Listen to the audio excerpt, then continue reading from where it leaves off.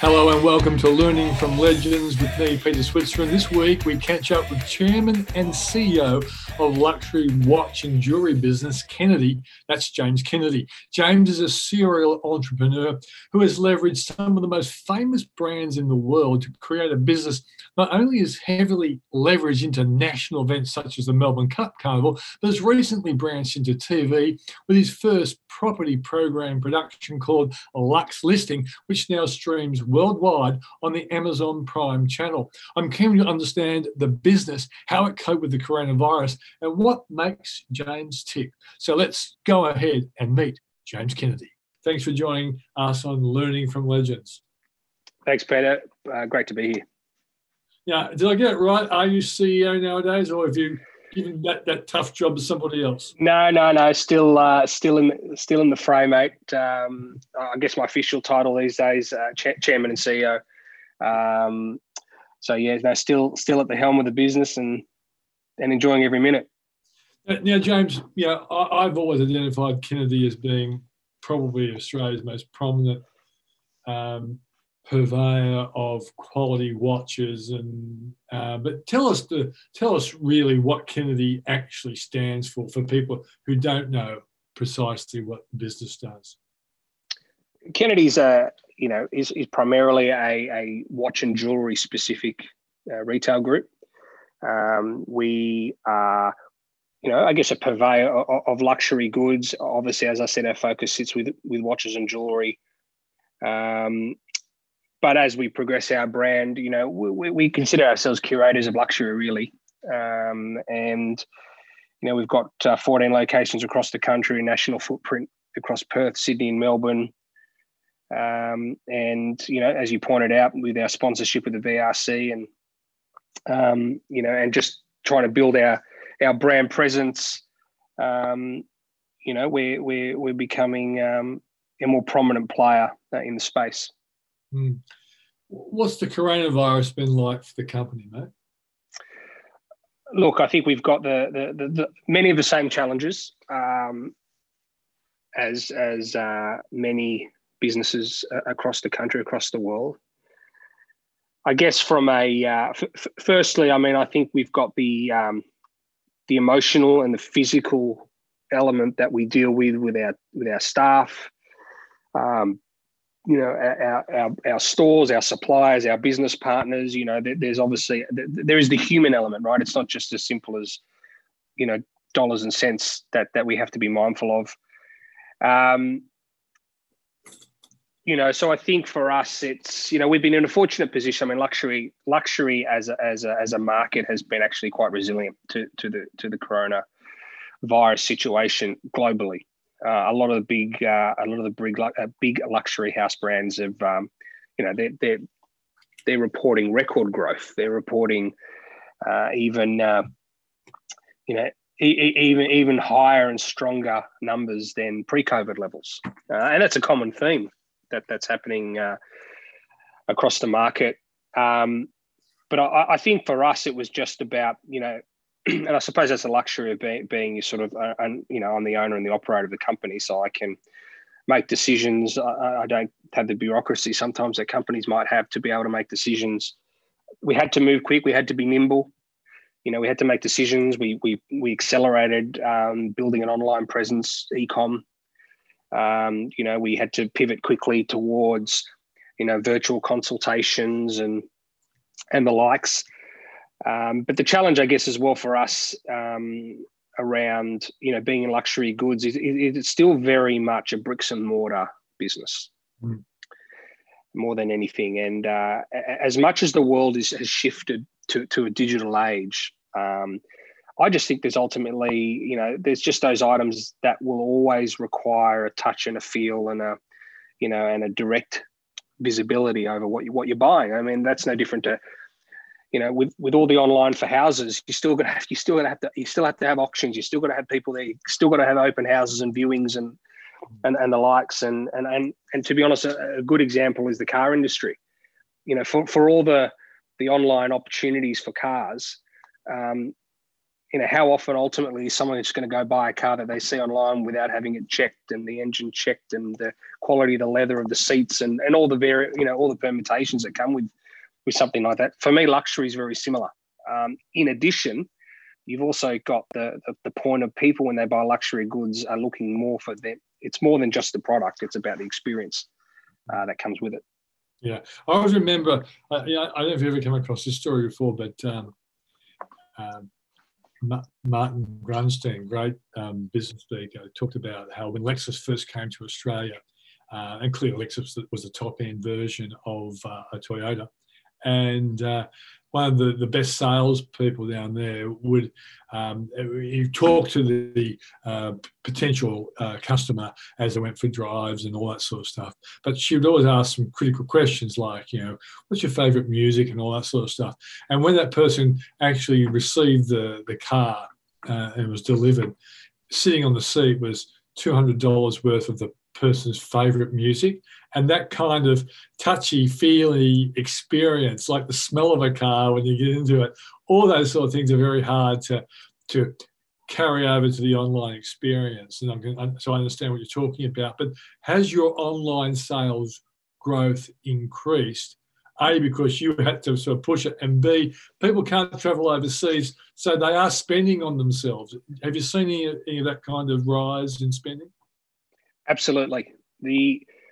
Ultimately, there was always more money going out than there was coming in, if we talk about dollars being spent. So, the fact that it can't be spent overseas because people can't go overseas means that it's going to be spent here. I think, and what that's enabled us to do, and I think why that sets us up better for the future of, okay, what does it look like once borders are reopened, is there's something to be said for the relationship in service in retail. And, those customers that once upon a time wouldn't buy from us, not because there was an issue with us, they're more inclined to go and spend while they're traveling on holiday.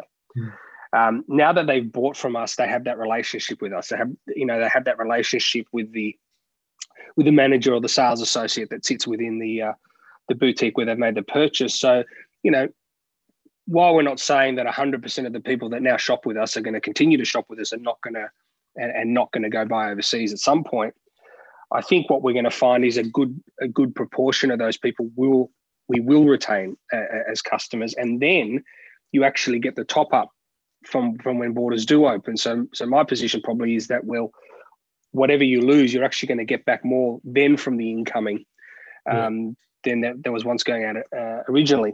And I think another very important point, and this is a critical piece for us when it comes to our digital presence and our e-com.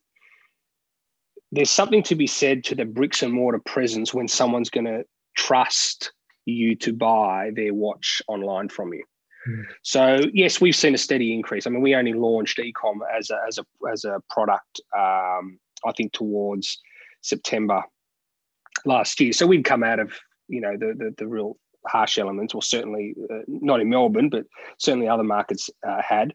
So we only launched it, and it was generally a soft sort of launch of e-com. We're just trying to build it up, and month on month it's grown, and the start of this year's been fantastic. But it's come as a result that in the end you're prepared to go and spend, the thousands of dollars on a luxury timepiece because you trust the company, you've heard of the company, you've seen the company, and it's got that bricks and mortar presence where you sort of feel like, hey, if something happens, I know where to go. I've got a physical person I can go and see and talk to, as opposed to some e-com platforms that don't have an identity beyond their e-com platform. So a lot of, we were talking about cars momentarily before, and they've had supply problems. Have you had supply problems because of, the world's a very different place? No, we've been quite fortunate in that regard. We did early days, so sort of that March, April last year when COVID first hit, and it just took the world by storm. Supply became an issue because the whole concept of lockdowns was all new, so no one really knew what to make of it all. But no, since that time, it's been pretty steady. And the watch industry's always been very good at managing that supply and demand part of its business, and we're in a fortunate place to say that supply and demand has been pretty consistent and steady over the past sort of 12, 18 months. Okay. I know that when I go to the airport, or when I used to go to the airport, I'd see big Kennedy signs everywhere, and they clearly are significantly and well-placed advertisements because people fly and they buy and all that sort of stuff. What's happened to that kind of marketing because of this coronavirus, James?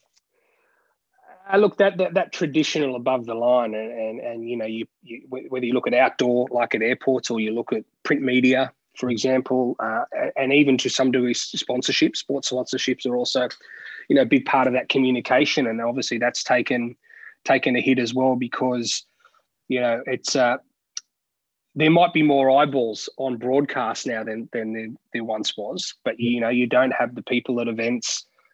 What is the capacity? What is the now situation of those eyeballs that are sitting and watching the broadcast content?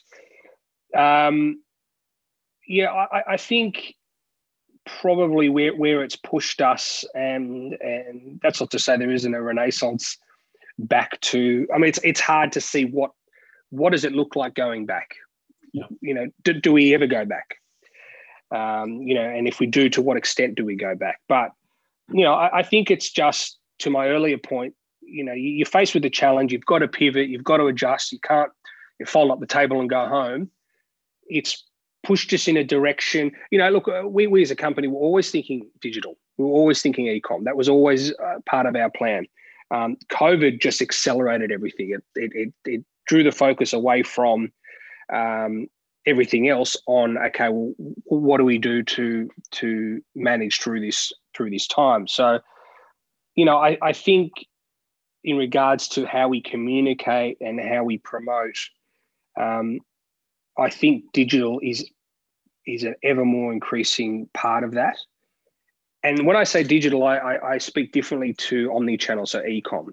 Having a digital presence to drive traffic, by way of example, to a bricks and mortar offering is still a highly critical part of what we do. So I think, okay, maybe we might not see as much in the way of billboards at the airport, but this consumption of content, is something that's so dramatic, and whether it's TV shows, movies, look at the world we live in now, where basically, box office movies are coming. You can watch them now at home, as opposed to having to go to the cinema. Scarlett Johansson is complaining about that at the moment. Yeah, I did see that, and that's a common theme. Where the streamers are buying the rights to, and sort of showcasing it for people to be able to watch it in the comfort of their own home. So I think also the consumption of communication has shifted to a much more digital presence than it once was before. So that's probably where our focus is, and what we're trying to improve. But as I said, you've always got to pivot to what's in front of you, right? So if we end up shifting back towards the above the line advertising and outdoor print, outdoor and print and so on, then we'll always be nimble enough to be able to make those decisions. Okay, it's funny as you're talking about different forms of communication, and we know, naked advertising has become really popular in the digital space, and I watched your recent TV program. So it's called Luxe Listings, and it's on Prime. It's on Amazon Prime, so it's an Amazon Prime show. We were involved in its effectively conceptualizing it. So we developed it, and then basically sold it to Amazon, who alongside Eureka as their production company have delivered a really, really great show, great reality show, and really a quality piece of content, which I'm super pleased about. Yeah, so I've seen. We watched it last week. I think we rolled into at least 3 episodes. and because they're quite sneaky, not telling you what happened to the auction results, so you need to see it. And Of course. Yeah, it was good. It's exactly what it's doing. And of course, as you know, James, these are high-end real estate players, and some people will love them because they're high flyers. Some people will hate them because they're wankers. But it was fantastic television. And Thank you. yeah, and so it's certainly, and I didn't think about it at the time because I knew you were behind it. They were all wearing fantastic watches, if I remember. I'm going to tell you that's absolutely by coincidence. I hadn't thought of it at the time until I was doing the interview. I was like, those guys were wearing fantastic watches. Yeah, no, they were probably customers previously, and it just happened to be that. Look, I mean, we handpicked the cast, and we were really excited. I've known all three of them personally, as I mentioned it earlier on. I grew up in Sydney. Obviously reside in Melbourne now and been here for over a decade. But, Gavin, Simon, Delina, I knew them from, my early 20s, my youth. Yeah. Although I'm still young, but nevertheless, I'm not 20 anymore. So I've known them a long time. And sort of when I came up with the idea of, and it was interesting. It was just an idea. I was watching $1 Million Listing early days. Just at home and thought, it's just, geez, it's good content. I like this show. And never understood why Sydney. I mean, Sydney's such an incredible property market just in general anyway. And I never understood why it just wasn't. And I think it had been attempted a few times, but it just never got up off the ground. And then, I took that idea and partnered up with a colleague of mine, created Kentel. I mean, I've had a desire now to sort of evolve my media. Well, I've created a media business. I'm going to evolve the media business.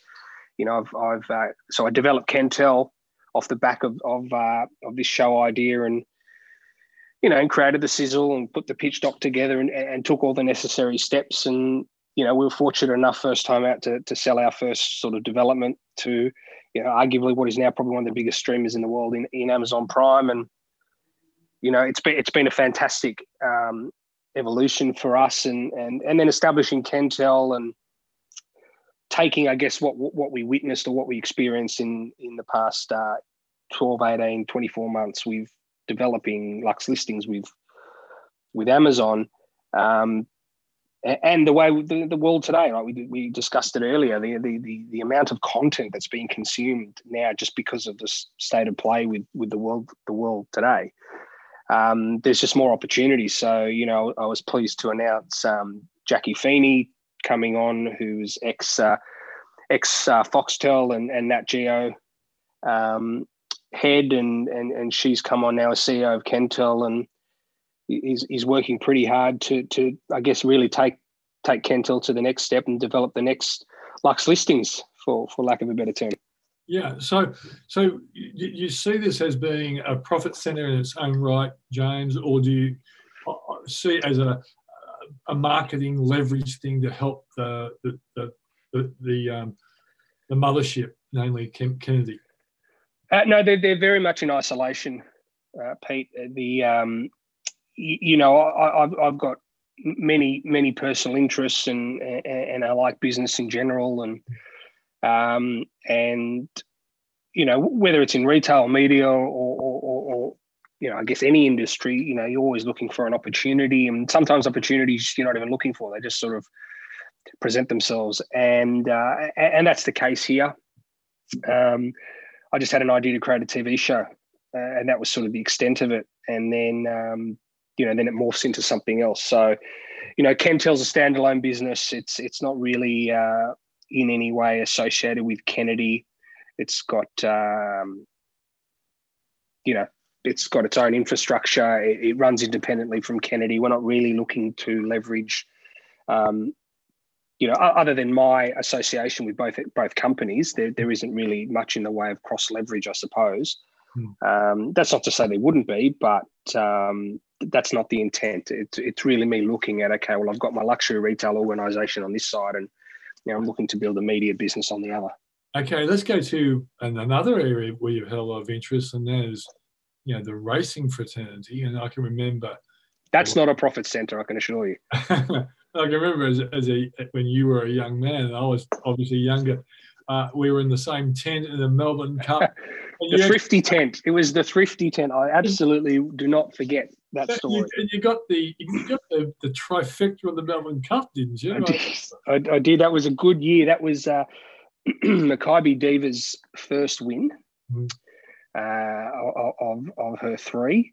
That was a fun day. Yeah, I've always had a passion for racing, Pete, and have a love.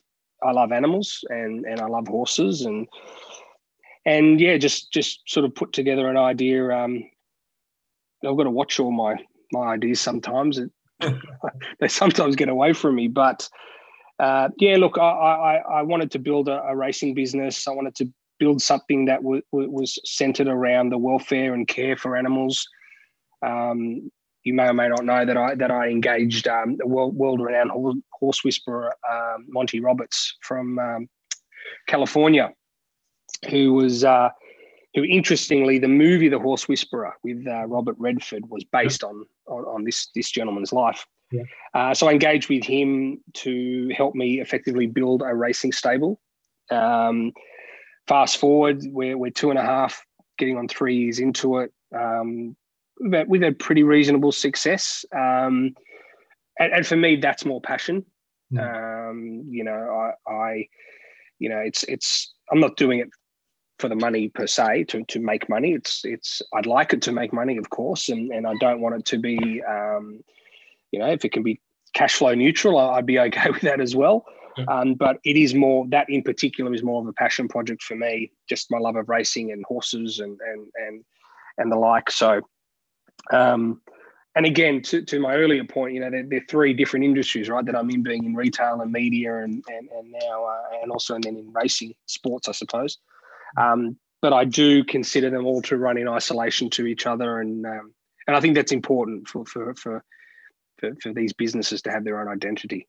But James, you've made a big investment in marketing through racing as well. Your association with the VRC Carnival, the Melbourne Cup Carnival, always seemed, well, you obviously spend a lot of money. You can't get that kind of exposure unless you do. No. So has it been a productive one to grow the Kennedy brand? Absolutely. Absolutely it has. And we've invested further. So I earlier this year bought a slot in the Everest, which is the Sydney or Turf's richest race, which is in Randwick. That was an important play because the VRC and the Melbourne Cup Carnival is so Melbourne centric, despite it being a national product. Yeah. So it was important. I mean, our footprint in Sydney is the same as it is in Melbourne. So it was important for us to try to push into that market a bit more. As a marketing tool, I love sponsorship. Both in regards to the brand awareness that you get from it, but also the reputational integrity piece that you get from partnering with, quality organisations, whether it be the VRC or the Australian Turf Club, or I've had previous partnerships with the AFL as well. And that probably goes to my earlier point. Again, when you're looking at, someone saying, well, am I going to spend X amount of dollars on a watch from this online retailer? Again, that sense of comfort that someone will get from, okay, I've seen that shop, I know that business, they work with the VRC, they work with the AFL, so that there's a lot of those components that I think are important. But the other critical piece for us is the entertainment factor. So, luxury retail is absolutely a service-first component. It's a service-first offering. So, engaging with our customers, entertaining them, giving them an opportunity, to enjoy something beyond just coming into a store and buying a product is a big part of our business. And that's exactly what activations and sponsorships such as, the VRC do for us. Okay. Have you nominated the horse in the Everest yet, or you're keeping your powder dry? Look, at the moment, I'm keeping the cards close to the chest. Look, the dream would be to have one of my own, and I'm not sure if I have one yet. But again, I also think horse racing is a funny sport. It's very form driven. Horses are very much like people in that regard. If they're not interested in running, they're not interested in running. But when they're up and about and they're on their toes, and so look, as we get closer, we'll start to make some decisions. We're having conversations, of course, but to be honest, I want to see what horses are doing leading into that race. It's the Everest. It's it's the world's richest sprint race, and you don't want a horse going in there cold. So you're going to want to see what their performance and how they're tracking with the lead up races going into it, and I guess that's the benefit I've got, right? That I'm not in a rush, and I can make the decision, as close to, I guess, the deadline as possible. Do you actually? What is your best horse that might be a possibility? Do you have one earmarked at this point in time? Oh, look, I mean, I think probably the standout that I have is a filly by the name of Written Miss. She's a very fragile little thing, and you have to take very, very special care of her. But she won her first 3 starts. She's a super fast horse, and she might be a chance, but other than that, again, it's that idea of form. Who's coming back from their spell? What's their spring campaign going to look like? And even, to be honest, just thinking now about, travel. How do we get horses to Sydney? Can we get the team to go with the horses? What's that going to mean? So again, you sort of pivot back to this whole, living in a COVID world, and what does all that mean, and how do you function in that environment? So, but even if she's not up for it, I still love her, and there's plenty of sprint races for her in Victoria. Back on the TV show, will it be shown overseas and effectively make you an exporter? Well, again, it sits with Amazon. It is being streamed globally as of now. I had friends reach out to me from LA and other parts of the US who said, "Oh, we saw your show," and so on.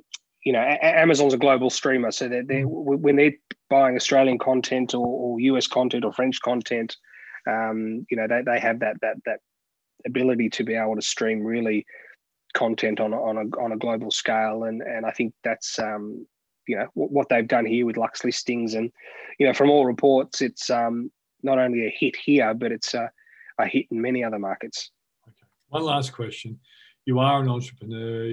You take the punch. You in more ways than one, but you roll the dice on trying to grow a business and doing things unusual.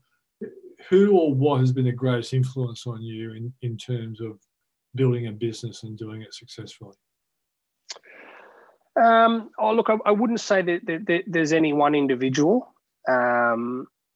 My father was a great businessman, and I don't know if I've told you the story that he started Glowmesh, the business in Australia a long time ago.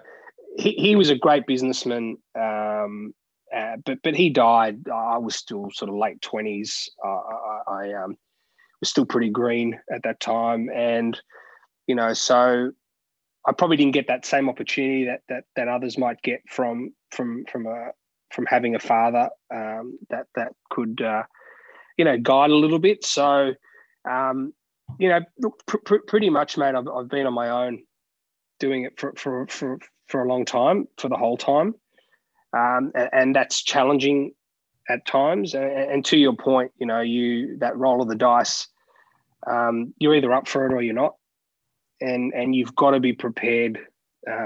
Not everything's going to go your way. But if you want to press the envelope, well, that's by definition you've got to press, right? And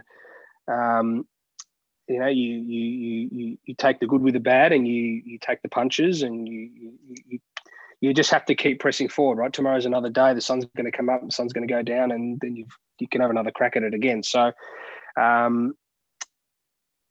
for me, I just want to sort of make it on my own in that regard. I want to sort of set my own path and find my own way. And mistakes are great. I love making them. Maybe not in the moment, but I think they are critical to success, because I always say you don't know what you're doing until you know what not to do. Good point. James Kennedy, thanks for joining us on the program. Thanks, Peter. And that was James Kennedy from Kennedy. If you want to grow your riches, check out my Switzer Report at switzerreport.com.au. And you can also see my TV program, Switzer Investing. Just go to Switzer Financial Group plus YouTube to catch the latest show where we look at the Afterpay buyout story and if that will be good for Zip as a stock. See you next week. Thanks for joining us. I'm Peter Switzer. Quitting time!